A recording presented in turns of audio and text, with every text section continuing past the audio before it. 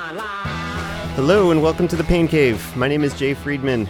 I am the host of The Pain Cave, and I am very happy to be joined for the first time in quite a while by my partner in crime, the Fulham Flyer, the Shawangunk Express, the Amanda Basham to my Amanda Pete, Phil Vondra. Nice. Welcome back to The Pain Cave, Philip. It is good to be back. Yep, it's been a while since we've been in the Pain Cave, and I will say the Pain Cave is very wintry today. It's quite cold, but we got a nice beer to warm us up, so I think we're going to be all right. It is a bit chilly. Tilt that up a little bit more towards your mouth. Alrighty. Yeah, there we go. There we go. It is a bit chilly. It's been brisk. It has been been brisk. some cold weather. I don't know. Should we? I mean, it's insulated, I guess. I mean, the ceiling's insulated. The walls, this one's insulated. Right. We just drink bourbon in here. I know. So you warm up with a nice glass of bourbon. There's no heat. I don't know. There's barely plumbing, so. Toughen us up. We're Ultrarunners. Suck it up. Today, we are going to return to our This Month in Ultrarunning series, which we've put off for a little while. We kind of took a little bit of a break in the off-season. I did a podcast with our good friend Jason Mintz going over the Ultrarunner of the Year ballots, which we'll touch very briefly on here. But it's good to have you back, man. It's good to get back into it as the season is very slowly starting to heat up, and we're starting to see some of the big names back in action. Yeah, there's been a few exciting things going on. I mean, first golden ticket race of the year out of the way. The next one coming up this weekend as well. Yeah, so, we'll get there. Before we things. get into it too deeply, what are we drinking tonight? We are drinking, it's an Alchemist beer from in Vermont. It's called Holy Cow. It's an American Indian Pale Ale. Oh, wow. And it looks kind of cool. It's kind of looks like a black and white cow thingy. So the Alchemist, for those who don't know out there, famous for Heady Topper, the kind of quintessential New England IPA, I guess. Vertical Banger as well as one of theirs. Vertical Banger is actually probably my favorite one of theirs that I know of, but I haven't had this one yet. So pop that one open. Yeah. Yeah. Excellent. All right. Where'd you get it? This is a buddy of mine. He's a big cross-country skier, and he was up in VT doing some skiing in the last few weeks, and brought me back a nice assortment of Alchemist beers. Beautiful. Yeah, because really, this is the only one left. Usually the only Not really. The only place you can get them is up there. Usually, Yeah. they don't distribute outside of Vermont, as far as I know. Cheers. Thanks for sharing. Let's do it. While I'm Cheers. on carbs for the next few days, at least. Ooh, yummy. That's good. That is nice good. and hoppy. Lots of flavor. I like it. I gotta say, I've had some. I've been drinking over the past week or so since I raced, and I've had some really just not great beer. I don't know. Go hang out with me more often. Yeah, I know. Nothing that's really gotten me too excited. This is quite good. Although I had a wrench last night, so I was. Very nice. That's good beer. That's good stuff. All right. So anyway, welcome back to the cave, Phil, and everybody else. It's been a little while. The season's starting to heat up a little bit. The last couple of weeks, specifically, we've had some of the bigger names getting back into action, and we've got a few more coming up in the near future. But yeah, before we get started on the 2019 season, let's take a quick look back at the end of 2018 and what we thought about, or what you thought about, because I haven't really talked to you much about the Ultrarunner of the Year and the FKT of the Year voting, which we haven't discussed at all on the show yet. For those of you out there who are interested, I have a blog post up on my ballot for Ultrarunner of the Year, and like I said, we'll link to the episode that I did with Mintz where we went over our respective ballots, which mine changed a little bit from that episode to the time that it was due. But right. I think most of what I wanted to say about it, I said on that show. I made my case for Dylan for the men, who I knew was not going to win, and he ultimately finished fourth, which to my eyes was too low, but I was kind of around where I figured he would end up. I was a little bit surprised that Jim wound up winning for the men over Jeff Browning. I thought Jeff would wind up number 1 and Jim would wind up number 2. I had them Jeff 2 and Jim 3. But I can't say that I'm terribly surprised by any of those things. On the women's side, and I should say, one of the bigger surprises for me was Rob Crawer all the way up in third. Right. Yeah.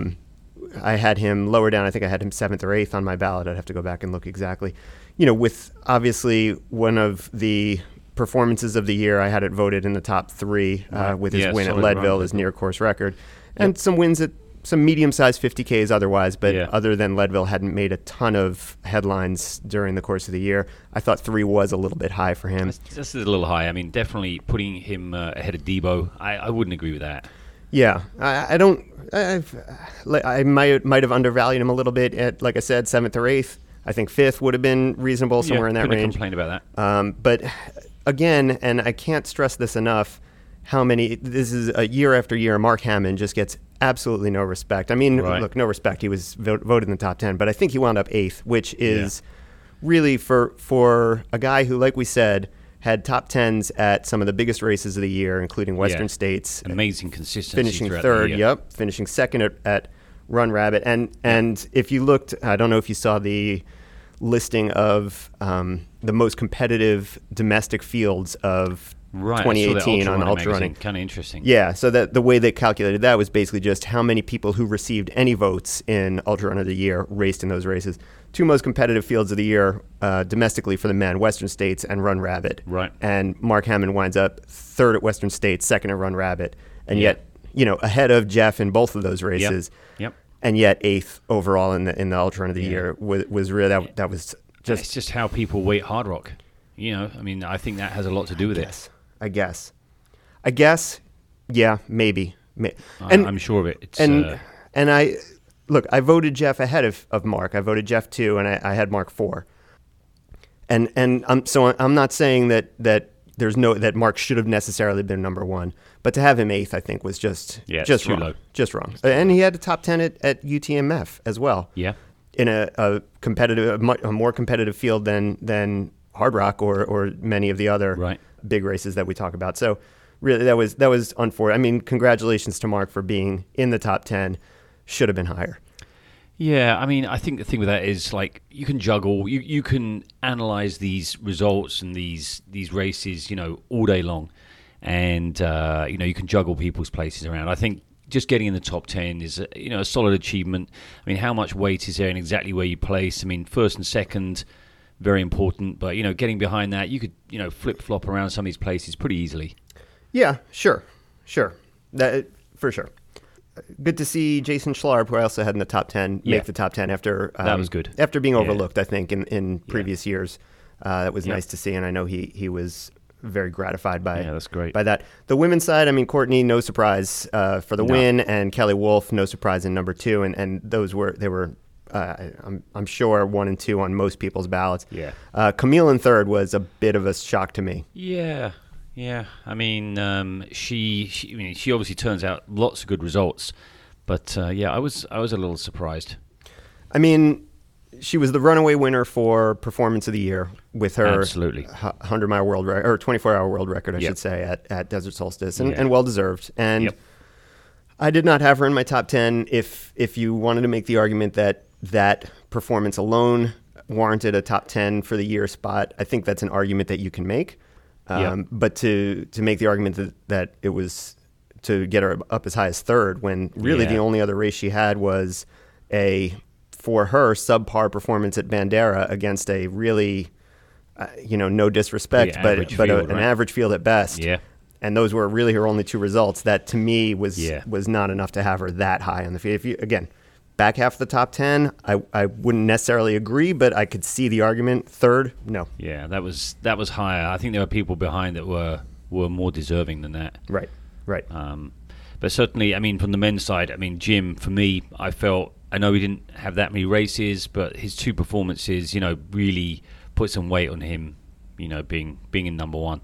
Yeah, and again, I kind of thought that Jeff would wind up with it over Jim. I don't necessarily, again, have a problem with it either way. Neither of them were my vote, but I don't have a problem with Jim.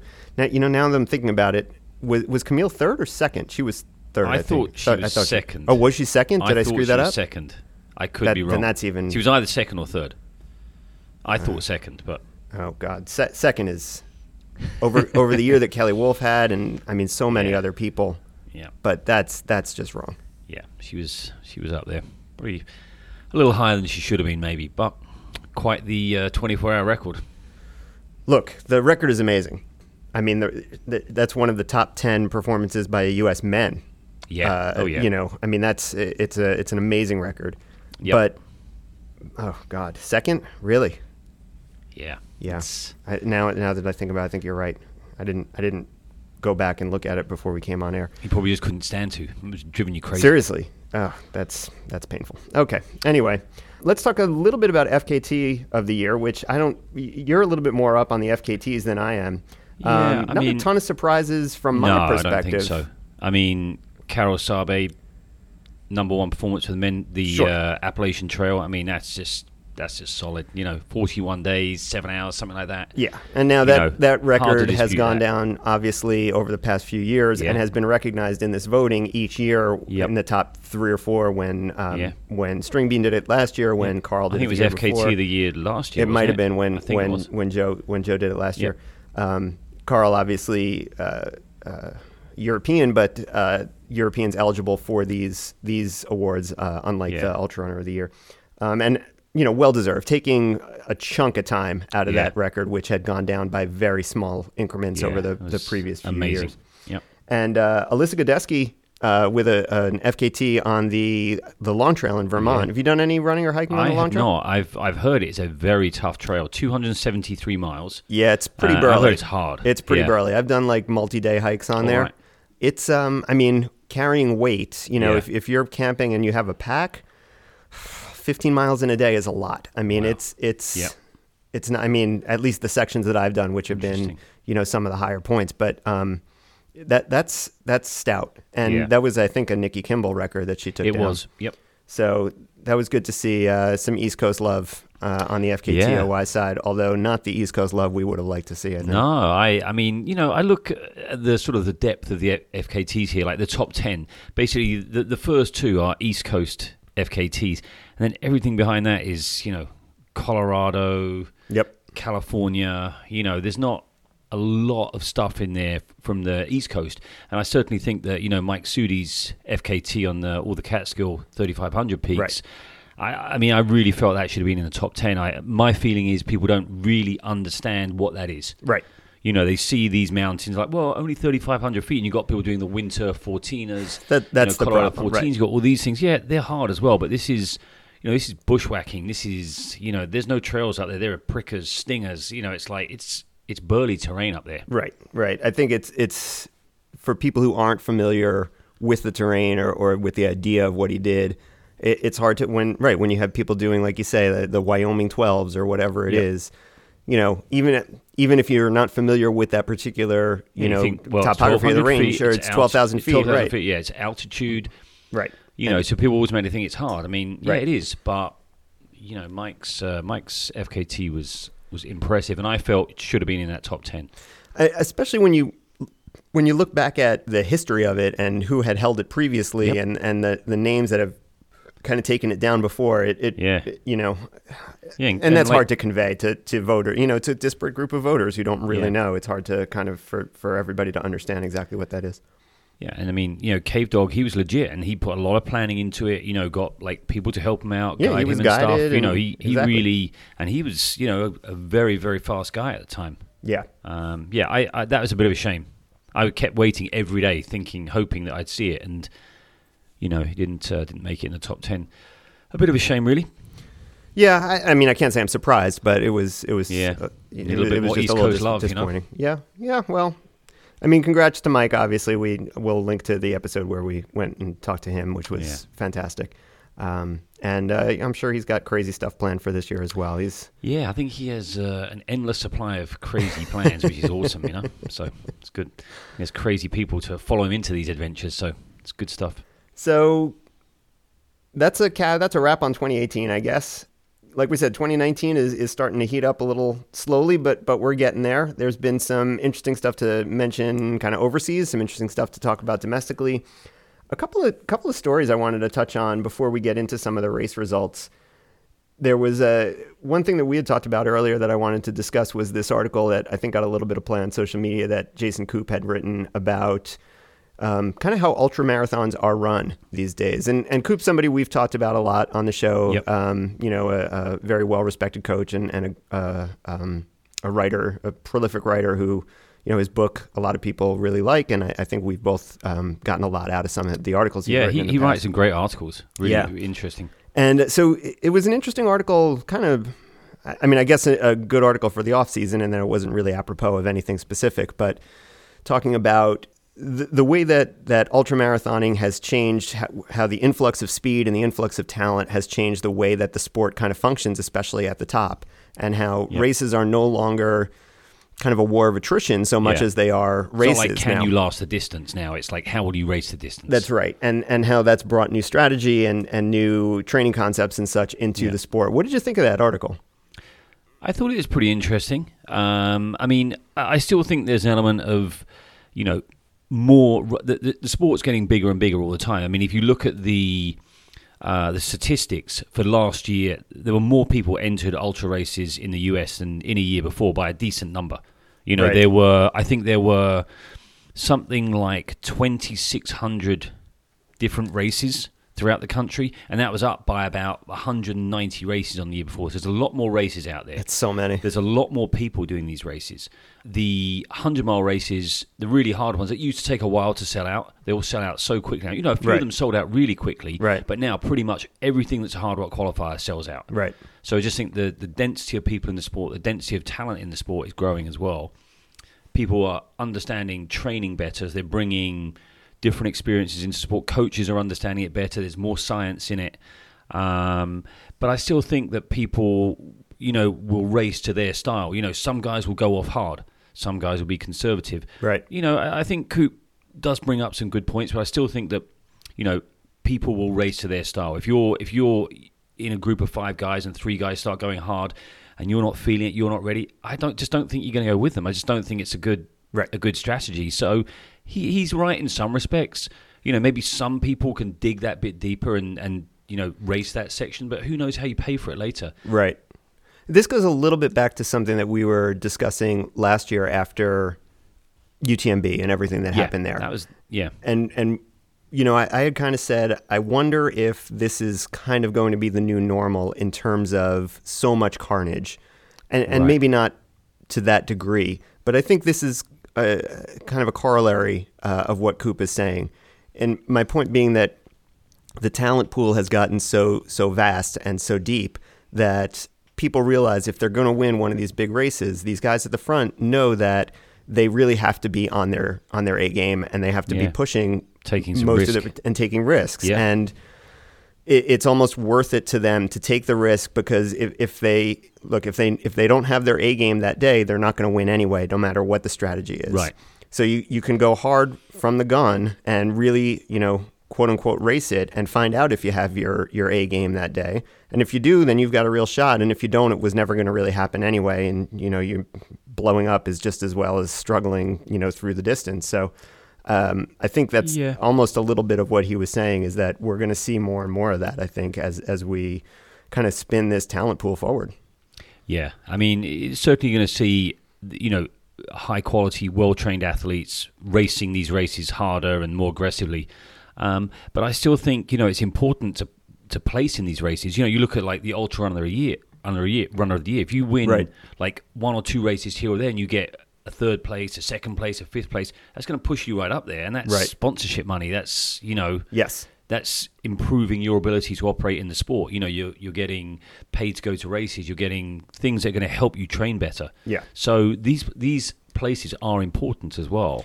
And that's a cycle that kind of feeds back on itself when you talk about the money into the sport. That's part of what's driving this influx of talent. And, people who were trying to make a living on the roads or maybe even, working another job on the side or something to make ends meet. Now that money is there and people can maybe scrape together a living at this high level, that's, again, feeding more talent into it, and that's bringing more money into it, and it all kind of feeds back on itself. I mean, take Jim, for example, like Ultra Runner of the Year, some absolutely amazing results last year. Great run at Sonoma, obviously a massive run at States. Did the Houston half marathon. Right. 104, he was 28th. I mean, he was nowhere. Right. Absolutely nowhere. If he's trying to get some road sponsorship, probably wouldn't get anything. Yeah. Let's touch a little bit on that, since you mentioned Jim at Houston. Did you listen to his interview with Eric Schranz on URP afterwards? I did not. It was really good. He kind of addressed some of the, negative chatter that is going to follow any story like this on on Let's Run or anything like that, where people are just like, 64 minutes, he sucks, blah, blah, blah. See, nobody good runs ultras, this and that sort of thing. And it was an interesting interview where he kind of addressed that a little bit and talked a little bit about why he chose the half. And it was a good interview. The performance there was very impressive. I have no doubt that Jim could go and run a 2:19 if he wanted, just to get the qualifier. I mean, that would be fairly, I think, easy for him. Yep. For, to make the switch from really being in 50-mile shape at the end of November or the beginning of December for, what ultimately was the canceled North Face Championships, to then be ready 4 to 6 weeks later to run a half marathon. That's a different energy system. You can talk about, I could see a marathon. I could see running a fast marathon off of 50-mile training. Especially for somebody like Jim and those guys, I don't think that training is all that much different in terms of the type of speed work and the type of workouts you would have to do. Yeah, I mean, they probably just do a bit more vert, and some slightly over, longer runs, longer days in the Grand Canyon, getting their vert and getting their long days in. To switch it up and get ready for a half marathon, which is basically a lactate threshold performance that lasts for an hour, that's really, really hard to do. Yeah. That's a whole different energy system, and that's really impressive. And 64 minutes is not a quote-unquote world-class result. Now, part of it also is Jim said, he wanted to run 64 minutes. Like, he didn't even really want to run 63:15. Like, he was like, he wanted to run like 63:50. Like, right. He just wanted the bare minimum effort that it would require. So could he run 63 minutes, 62:55, something like that? Yeah, maybe. And yes, even that is not right. That's not the absolute, pinnacle of the sport. But then again, I'd like to see some of these guys, come and run 14 hours at Western States. It's a different. Maybe we will. Yeah, maybe we will. It would be great. It would be great. Some of these courses are much more runnable than people think. So sure. I think we will. Like we said, more talent's coming into the sport. Maybe. Yeah. Yes. Certainly there's talent out there that in the ultra world we haven't yet glimpsed or we don't kind of comprehend. Like, we see a talent like Jim and he seems otherworldly. And yes, there are dozens of guys that run his kind of road times and his track times out there that have not stepped up to the. Now, not all of them are going to be able to do what he can do. There's to be able to run 100 miles still takes a different type of ability that not all of them are going to have, but some of them will.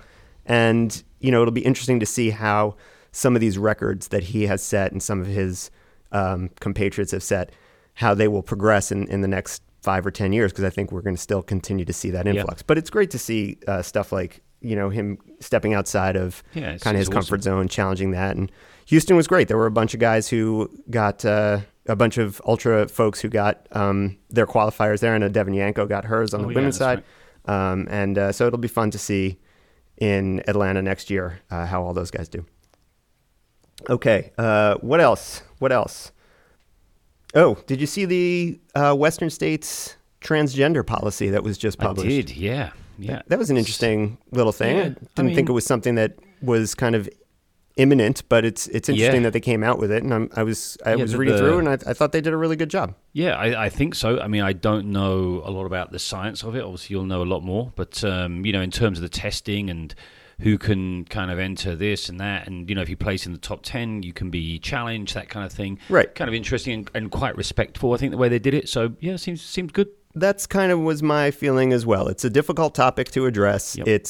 It's fraught on multiple sides, and I thought they did it in a very, like you said, respectful and in a way that made sense to me. Yeah, no, it's good. And hopefully it kind of sets a tone or a standard or other races, big races to kind of look into it and, have some kind of policy there. The problem is that the science is very difficult to kind of sort out. And I'm going to try if I can find the article. There was a really good series of articles on kind of transgender issues and gender identification issues in high-level track on the Sports Science blog a few years ago. Ross Tucker and those guys did a really good stuff. Some of it regarding like Castor Semenya, she's a half marathon or half miler, and it kind of branched into a broader discussion. The problem is that for policymakers, for race directors, or the IAAF or whoever it's going to be, you're looking for black and white answers. You're looking for black and white solutions and rules and that sort of thing. And just the problem is going to be no, especially with a lot of these genetic anomalies.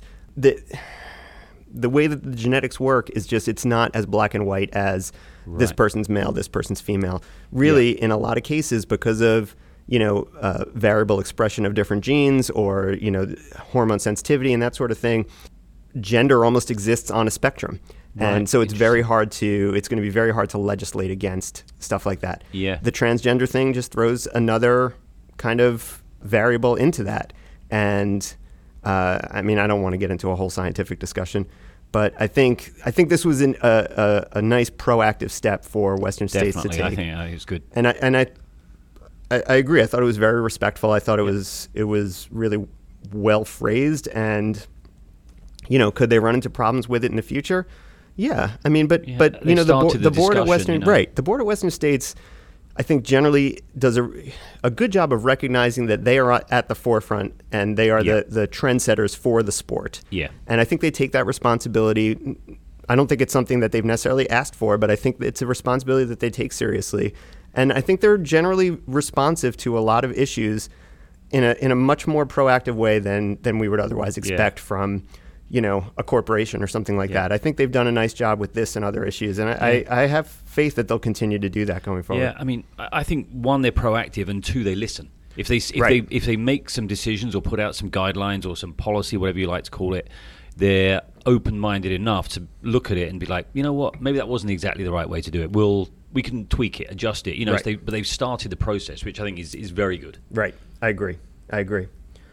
Man kills mountain lion. Yeah, we've got to talk about that, right? So it was Colorado, right, somewhere. Yep. This guy's out for a run. Mm-hmm. Next thing he knows, he's got a mountain lion on his back. We don't know who he is. Apparently, he hasn't come forward, but he's obviously quite well scratched up, would be my guess. Yep. So if you're living, was it Fort Collins or somewhere? I don't know where he lived, but if you see someone around there all scratched up, that's probably going to be them. I got to say, that story just kind of made me sad. Well, not that I don't blame him. You got to fight the thing off. The thing would have killed you and it wouldn't feel sad. Oh, sure. I felt a bit sad for the lion. I felt sad for the lion. I felt sad for the guy. People were like, "Oh, that guy's such a badass." I'm like, "No, he didn't want that." No, it was apparently a less than a year old. The mountain lion. Yeah, right. Yeah. It's just a sad Pretty story. ballsy, though. Jumped on something twice as big as it, 3 times as big. If you're listening, random guy out there, come on the show. Drop us a line and come on the show and love to commiserate about that attack. I think you want to check MMA fighters and ultra runners. That's probably going to be your key person that did that. There are a few things about trail running that scare me more than encountering a mountain lion. Rattlesnakes? I don't like rattlesnakes either. Copperheads? I don't like any of those things. You don't like snakes? I don't like snakes in general. But snakes I don't like more from just a creepy perspective. Yeah. I just don't like snakes. I don't like non-poisonous snakes either. Oh, right. Okay. Yeah, rattlesnakes, they scare me. I don't like them. The problem with the snakes is it's too easy to just step on one without realizing it. Oh, yeah. Yeah. A bit harder to choke out as well, so they're biting you. But by the same token, a rattlesnake bite, look, I don't want one, but it's not going to be as almost universally fatal as a mountain lion attack is going to be. True. And that's the case anyway, touch wood. And it's not going to hunt you. No, it's going to probably give you a warning as well, unless, of course, you jump straight on it by accident. I spent a month in Yosemite at the end of my residency doing wilderness medicine and search and rescue stuff. Right. It was awesome. But it was probably 2 weeks before I got there was a mountain lion sighting in the valley. Oh, wow. And so every trail I was running on when I was out there, at the trailhead, was just a sign mountain lion has been spotted in the area, this and that. And everyone, out there, everyone's just like, you'll be fine. But, every time I came around a corner, I was just like, oh, mountain lion. Yeah. So it was an uncomfortable several weeks. Some big bears around here. Definitely seen a few big ones with their cubs. They kind of scare me as well. The cub, yeah. When you see them with the cubs, or when you see the cubs without the mom, that's no fun either. Yeah. We've gotten a little bit habituated to the bears around here, I think. Yeah. But when you see the cubs, that's always that'll put a little tightening in your shorts for sure. All right, let's talk some news. Let's talk some results. The biggest races, other than out in Texas, actually, have been overseas. There have been some big ones in Japan, Hong Kong, and New Zealand in the last few weeks. What's jumped out at you that you wanted to talk about? Well, I think I'd like to talk about Bandera to start off with, because that was the. Let's talk. Let's do the U.S. races after. Let's do the international stuff first. All right. Well, I'm a little biased, but I thought the Spine race was kind of cool. That was amazing. 268 freezing cold, wet, miserable miles through the centre of England. That's a legendarily difficult race, I think. Yeah. That's been around for quite some time. And for those who may not have heard, Jasmine Paris crushed it, right? 83 hours, I don't know, she took 10 hours off the record or something. Destroyed not only the field, but destroyed the previous course record. Yeah. And stopping to breastfeed. Breastfeeding her kid on the way. And in conditions that, I think the conditions there are notoriously bad. You're talking about northern England in January. You can get a decent amount of snow. It can get, get some storms out there. And it was a pretty tough year. It looked brutal. Every clip I saw just looked brutal. You know what? Every time I saw a picture, she had a smile on her face. Maybe there's something in that, Yeah, that was that people started comparing that to some of the stuff that Courtney had done last year. Yeah, I'd love to see her do that race. That would be something. She could really take a crack at that. But that was really exciting. That was really fun to see. That really may have been so far the biggest story of 2019. I think. It's early, I think but so. That was a great story. Yep. It was so bad out there. The person in second place was 3 miles from the finish, and they got hypothermia and got pulled out of the race. 3 miles. Could you imagine after 216 plus miles? Oh God. Yeah. 265 miles. You got 3 miles to go, and they pull you out of the race, or you have to stop. You can't go any further. You got hypothermia. Unbelievable. Yeah. Unbelievable.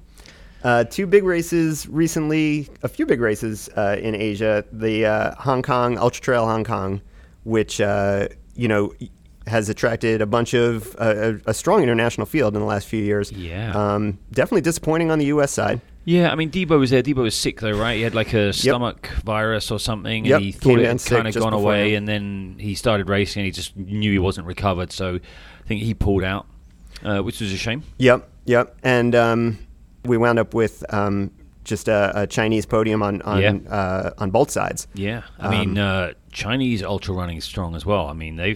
They seem to be putting out some good runners. Yeah, the Japanese have been a force in ultra running, particularly road ultra running, for a number of years. Now we're starting to see the Chinese start to come in and have kind of established a bit of a presence on the trails. Yeah, and I wonder if we start to see them at some of the big European races this summer. Yeah. That would be really interesting, because they're obviously were in top form for Hong Kong. That's all we need, a country of 12 billion people churning out ultra runners, more ultra runners.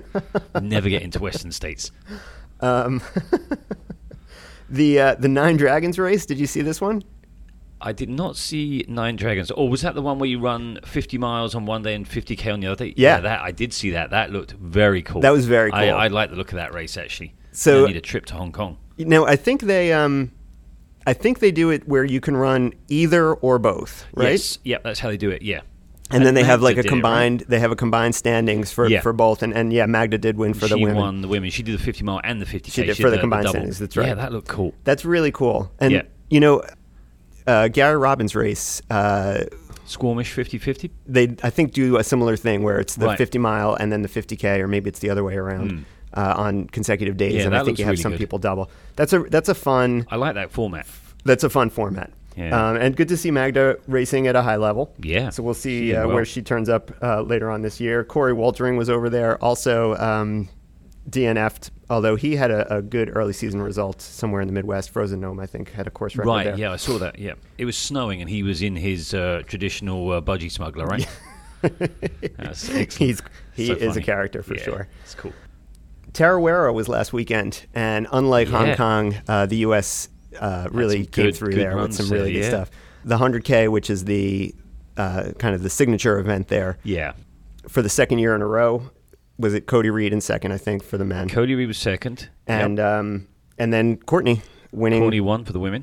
I don't want to say easily. I mean, she sort of ran pretty away tight with race it, but by the look. it looked like it was... It was like 22 minutes, I think. So it looked like there was a fight there. Yeah. I don't know if she's in, mid-season form yet by any stretch, but... Yeah, hard to say. I mean, also, maybe she was... I don't know if she was out ahead by quite a way and kind of, took it a little bit easy. She was 8th overall. Right. And she was an hour faster than... Was it Kelly Wolf? It was Kelly who won last year, Last year. She was an hour faster than her. Right. So Courtney was impressive. like 9.5 hours. That's impressive. So I think, an hour faster than Kelly Wolf from last year. She's running well. Although I think last year was quite wet, quite horrible. So... Still. I seem to remember that. Still. It looks like a great course, though. Honestly, I think that if I had to choose one overseas race to do, I think that's it. Yeah. That for me, that just looks amazing. No snakes, no mountain lions. And it looks, I got to safe. say, it looks pretty, it's a lot of climbing, but it looks pretty runnable. It doesn't look like any of the... Yeah, I think it's like kind of, 8,000 feet of climbing. I think it's a lot more than that. Right. That would be, I would love to do that. Yeah, seems good. And actually, the guy who won that, Rhys Evans, Australian guy, he can run a 2:16 marathon. So sort of talking about the road kind of people coming into the ultra scene, maybe that's an example right there of someone. And his time, I want to say, was like 8:22? 8:22, and Cody was 8:29. So tight. And I think the places behind Cody were kind of tight as well. Right. Yeah, no, only definitely a few minutes battle. separating everyone. So Cody was out front most of the day, I think. Yeah, that's right. So 2:16 to an 8:22, obviously not an easy course. No. You'd think on a flat course, a 2:16 guy could run under 8, certainly, maybe close to 7:30 or even better if it was a road course. So, certainly not an easy course, but I think a runnable one. So that's one that I'd love to run. And then the new 100-mile, I think this is the second year of the 100-mile there. Yep. U.S. sweep with... Yeah, and that was pretty cool as well. I mean, Camille Herron was out front for I don't know, 80 miles or so, something like that? I think about 130K is where she finally, in the overall lead, until Bronco Billy ran her down. Yeah, apparently caught her like one big climb or something. Yes. So Jeff takes the win there. Yeah. Camille takes the win for the women in second overall. Yeah, both in course record time. New race, obviously. But yeah. So, Tara Ware is a race where the U.S. has traditionally done well, especially in the last few years, and certainly some strong opening season performances there on both the men's and the women's side, so that was good to see.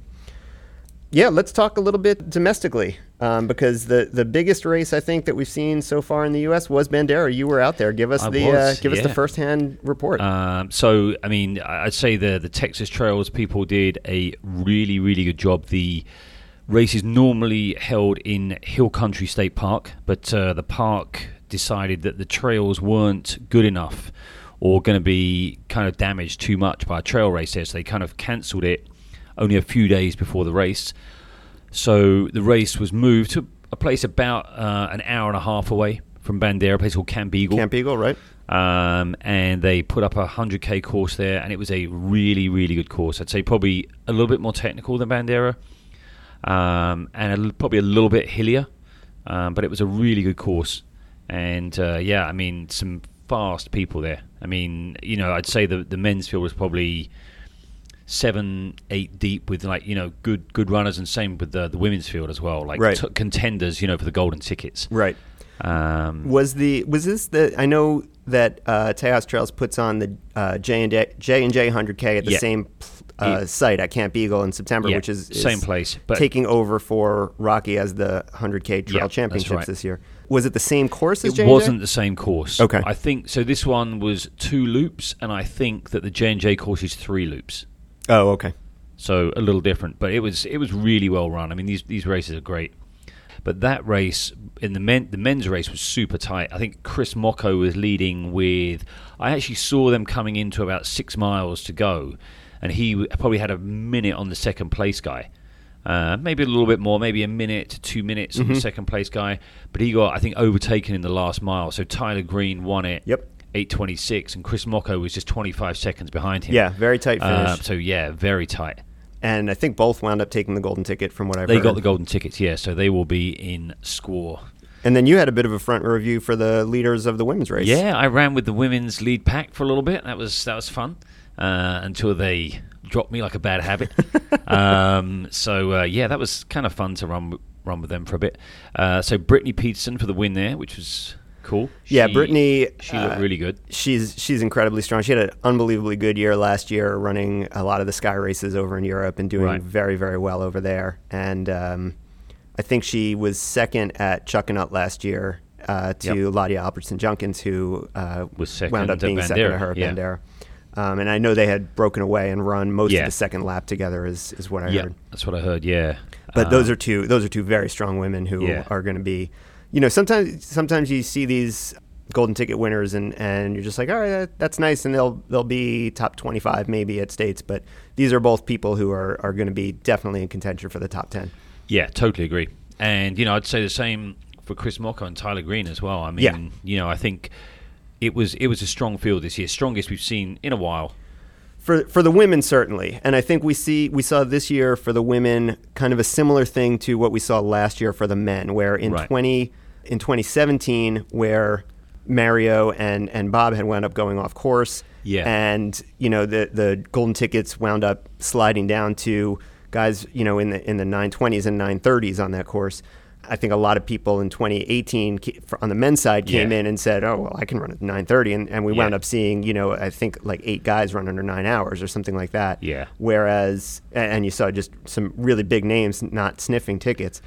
On the women's side, I think you had a similar thing this year, where last year Camille, as we kind of mentioned earlier, had a really an off day for her, won easily but barely under 10 hours. Yep. And everyone knew Camille was not going to be there this year. Yeah. And then last year you had the ticket slide down to well past 11 hours. I mean, I think Michelle Yates was over 11 hours. She passed on a ticket.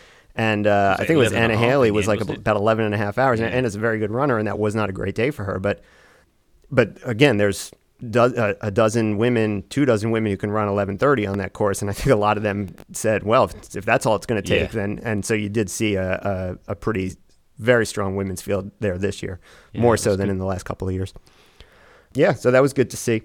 I was at Rocky last weekend, which also Tejas gave up as the trail championships for the first time in probably a decade or so. Yeah. And it's going to be in Brazos Bend in December, where you're going to go out and go for that one. But the men's field didn't suffer much. I kind of thought it might be a little thinner than it was, but pretty solid field. Yeah, Sharman was there. Yeah. Dave Laney was there. A couple of really strong local Texans. Ronnie Delzer, the 2-time defending champ, skipped, but Thomas Orff and Wade Barrett were there. Harvey Lewis, 2-time Badwater champ. Yep. So, solid men's field. And pretty tough out there, wasn't it? It was not an easy day. Quite muddy conditions. It was not an easy day. Very not so hot, but very muggy. Right. I don't think the humidity went below 90% all day long. Just what you don't need. Yeah. So I mean, it was just swampy, and there was a lot of moisture on the course. It got very, very muddy. Yeah. Like just thick, shoe sucking mud. And for Dave to almost break 14 hours, and over the last 50 miles, mostly solo. I mean, Katlo Shipek, who's a sub 15-hour guy himself, was with him for the first 2 laps, definitely. But after that, I mean, Ian on his own. Ian had dropped out. I think he had aggravated his shoulder. Yeah, I heard he hurt his shoulder. That's what it sounded like. I didn't talk to him, but coming off of the bad shoulder injury that kept him out of Leadville last year, and I guess he was running with Dave early on. We saw them, because it's mostly out and back. So I saw them a few times, and he looked fine. But it sounded like he did something to aggravate it. And so after Shipek dropped back, Dave was soloing, and just over 14 hours in those conditions, in a very lonely effort. And he did not have a pacer until the last lap. I saw him through 75 miles without a pacer. So that was a very solid. And Katlo Shipek with a just over 15-hour strong second place as well. Yeah, a bit of a thin field on the women's side, though.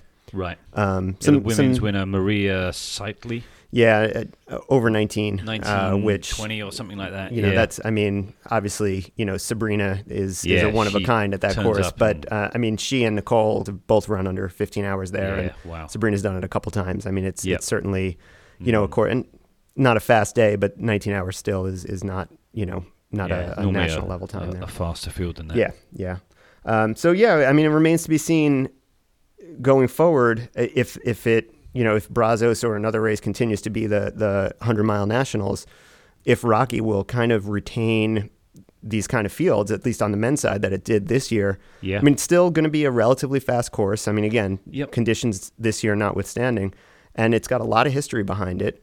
And I mean, it's been around for a very long time, and a lot of really top athletes have run really strong races there. Yeah. And you know, people have put up some really fast times there. I mean, you think back to when Sharman set the North American trail record there of 12:44.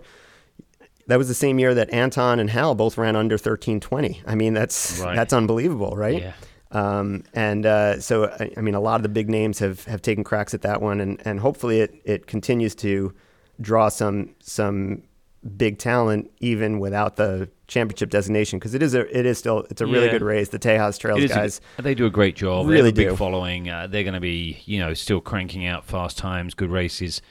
But it's a shame it's not the national championships anymore. Yeah, but still a very, very good race. I don't know if you saw last week. So that was last week, or about 8 days ago. This year, for the first time, Rocky had 100K as well. Yep. Won by our very own James McCown. Yeah, solid. That was a nice one by James. I mean, he had a tough day in Bandera. Yeah. Straight back on the horse, straight out to Texas for another race, and gets the win. Yeah, it's awesome. First 100K in Bandera, did an 8-hour second lap? Yeah, 7-hour second lap, something like that. He had a really rough day for his first 100K, and 3 days later he said, I'm thinking about coming to Rocky, and he basically went wire to wire. It looked very easy. He said it wasn't easy, but he dominated. He won by over an hour. That's awesome. The inaugural race Good there. So congratulations to James. I like the way he just went straight back after it. That's good. Yeah. Really I think. I mean, obviously, Bandera had left a really sour taste in his mouth, and he was excited to pop a much better one this time. Then this past weekend, they stay in Huntsville and they do the 50 mile and the 50K. Yeah. Our boy Chad Lassiter winning the 50 mile. I saw which that. Is That's good. awesome. Yeah, that was great. So I saw Chad. He was crewing out there when you saw him. He was working one of the aid stations. Oh, nice. The first one, Nature Center. Where right before you cross the road there. Yeah. Cool. So I didn't see him. I don't think until my second lap. Yeah. But he was there then for a few hours. So I saw him, because you're hitting it out nice. and back. So I saw him a few times, and it was good to see him. Great. And it was good to see. So he's back racing. That's good. He's back racing. He had a solid Tour de France last year. And, amazing. And a pretty good time there, 7:22. Not terrible. Yeah, that's good. I mean, I think on again with better footing, it could be a sub 7 hour day. So he's pretty fit. That was good to see. That's great. That was great. Lone Star was last weekend. Carl Meltzer taking the upset there. Yeah. Well, he ended up second, right? Mm-hmm. He was going for like his 100-mile win every year for the last 20 years. So I think that would have been 19 in a row. I think Right. he's at 18 years in a row with at least one 100-mile win. And last year, Lone Star was where he got it. Yep. And so he doesn't often go back, I should say, to some of these races, but he went back and didn't get it. So it'll be interesting to see if he has to, try and... Gonna have to find a race somewhere. Yeah, I mean, he has said that the streak, he doesn't, search out races just to keep the streak going and et cetera, et cetera. But I got to think there's a little bit of untruth to that. I got to think it's got to mean something to him. Oh yeah, that win every year, that's important to him. He's a competitor. John Kelly, former... Finish of the Barkley Marathons. Thank you. Taking the 200-mile win there. Yeah, it does look pretty amazing out there. I mean, those kind of like rolling hills and stuff look pretty amazing. Our boy Jack Ryan has run out there the last couple of years. Yeah, I saw he did. He loves that course. Yeah, loves it. He just loves the topography and it does look absolutely amazing. It does look gorgeous. So. And what about the Hurt 100? Yeah, some good performances at Hurt. Yeah. Some solid times. Yep. Brian, obviously our training partner, went out, had been fourth last year and was running in fourth in the early going. Up. And he took a pretty nasty crash. Yeah. Now, we were following, obviously, from a distance. I thought it happened much later. So he wound up dropping after the first lap, which was about 20 miles. I thought it had happened because he was still in fourth place. I thought it had happened around 20 miles. It happened very early on. It happened within the first hour or so. Yeah. And I don't know how he made it to 20 miles still in fourth place. But, he hasn't run since then. He's been really kind of lumped up. I think they ended up actually pulling him from the race, I think. Yeah. Because it was getting hard to breathe. Yeah, yeah. And whether or not he broke anything, who knows? But yeah, it's been a slow road back. He's for still him, a little bashed up, I think. But I saw him last night. He's doing a little better. Cool. He's going to start doing some hiking and stuff. Oh, nice. But no, some good, some exciting performances there. A nice battle between Trevor Fuchs and Nate Jacqua, who came from behind to get the win. It's amazing. Trevor 5th last year and came up for 2nd this year. I think Mazazumi was 3rd for the second year in a row. That's right. Nick De La Rosa was out front early and wound up in the hospital with something. I don't even know what happened to him. Yeah, I mean, he had some kind of heart surgery or something a few years ago, right? Right, and I don't know if this was related. I'm not sure what the story was. And I don't know, Jade, his wife, was leading the women's race also. Oh, right, okay. For a while, and then she vanished off the tracking, and I never really heard whether that was she was having a problem or she heard that he had an issue and then just went to, I'm not sure. So, but Sabrina Stanley taking advantage there after finishing 2nd the year before. Right. And coming off, obviously she's a very talented runner coming off of the Hard Rock win last year and a good start to her year. I'm sure she's going back to defend at Hard Rock. I would think so. It'd be interesting to see what she does. She seems highly motivated for these tough kind of super hilly mountain races. So hopefully she has a good season. Yeah. Anything else? I mean, I wanted to talk a little bit about the next Golden Ticket race, which is this coming weekend. Black Canyon. Yeah. Now, Black Canyon has been a little bit of the ugly stepchild of the Golden Ticket races in the last couple of years. I mean, the fields there have not quite been what you would see at like a Bandera or a Gorge Waterfalls or a Sonoma or even Georgia Death Race or something like that. I mean, it's been a little thin at times. It's been, a race where some, lesser known folks have come up and snagged tickets and we've seen some top 2 or 3 overall performances from top women there, which is, great women running, but, it's not the depth of the men's field that we've seen. That is not the case this year. No, they've got, I had a quick look and it looks pretty solid. So I've got it here, at least from iRun Far. I've got their little recap or preview screen here. So the women's side, pretty strong. I mean, you've got Io Wang, you've got Casey, Rachel Kelly, Mallory Richard, Hannah Green, Denise Barassa. Very strong field. The men's field is insane. I'm just going to go through the list here. And I'm not going to mention everybody, but Mako, coming off Bandera, Senseman, Jared Hazen, Dakota Jones. Wow. I mean, that's already pretty stacked right there. Yeah. Now add in Max King, add in Ronnie Delzer, as we said, the last 200-mile national championships. Yep. Nick Corey, who just ran 155 miles at Desert Solstice. Yep. Jeff Ball, who won Brazos Bend 50-mile last year. Matt Daniels, who's a U.S. mountain running team member. I mean, this is going to be insane. This is stacked. Yeah, it's seriously stacked. This is going to be insane. And I didn't mention Anthony Kunkel also, who ran under 7 hours at Mad City last year for 100K. And there's a few Cowboys in there going for their golden tickets. Yeah, so you got Jared and Eric, who are, both got their tickets at Sonoma last year. Yep.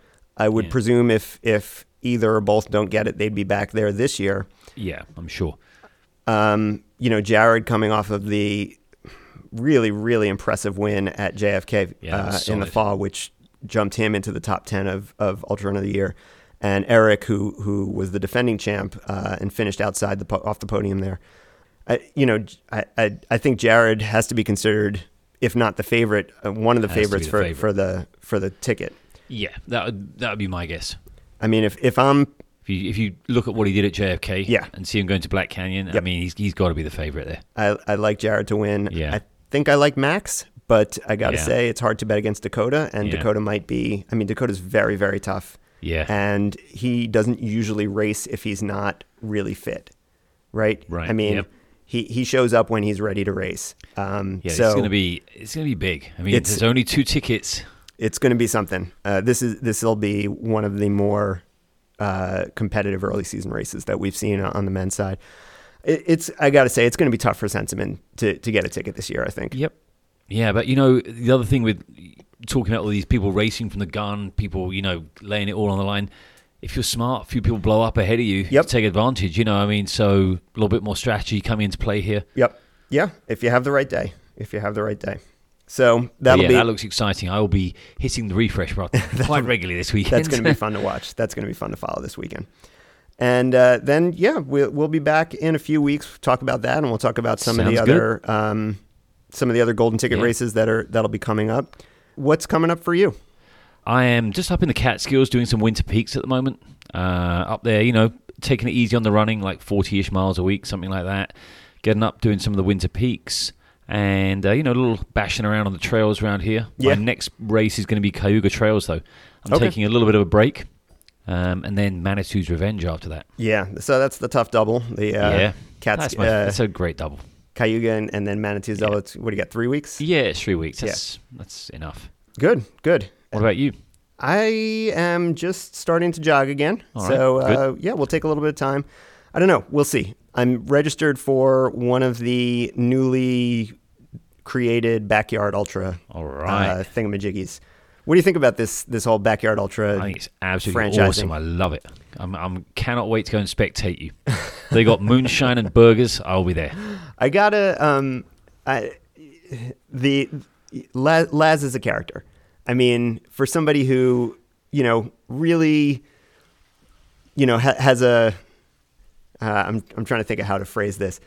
His public persona is one of being very unconcerned with kind of the outside world, right? He doesn't give a shit about the media. He doesn't give a shit about, money or fame or anything like that. Yeah. I wonder how true that really is because, after Biggs kind of has gone viral, let's say, in the last couple of years, you really capitalized on that this year. Yeah. And there's a golden ticket series now for the Biggs Backyard, for the Biggs right? Backyard.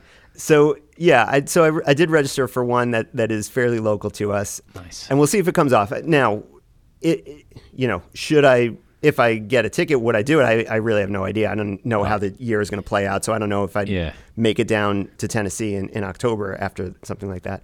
And I'm not even sure I'm going to be able to do it because of coaching responsibilities with the Leadville coaching program. But regardless, if I do get a chance to do it, I kind of just want to do it just because the format just intrigues me. We've talked about this a number of times, and it's just I think it's cool. It's really cool. Really I think it would be really fun. Evolution of the sport again. I mean, it's great. Yeah. Different kind of races coming in, different people coming into it.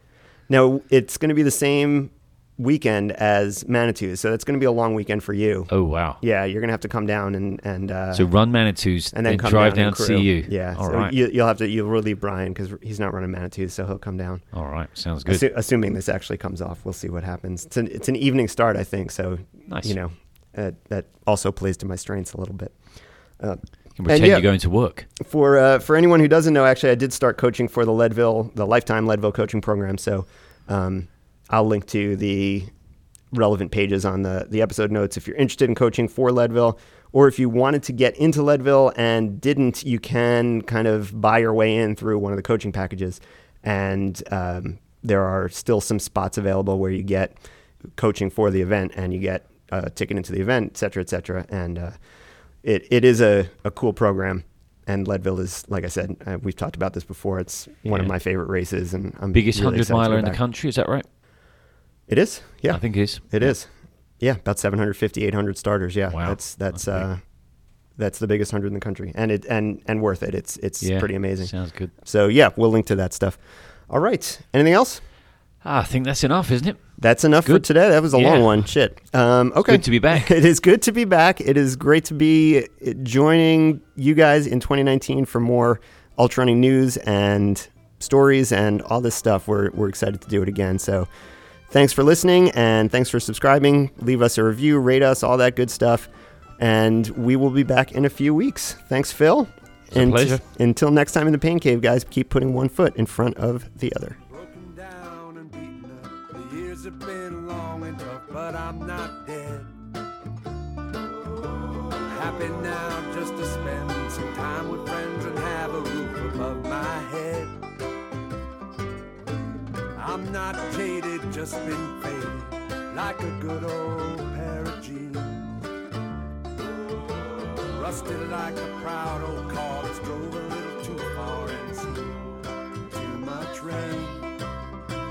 But long ago as a child, I look up at the night sky in wild wonderment. Then ride the bus and feel upset to think of all the years I'd have to go through there. I was still young. I was still young. And I was still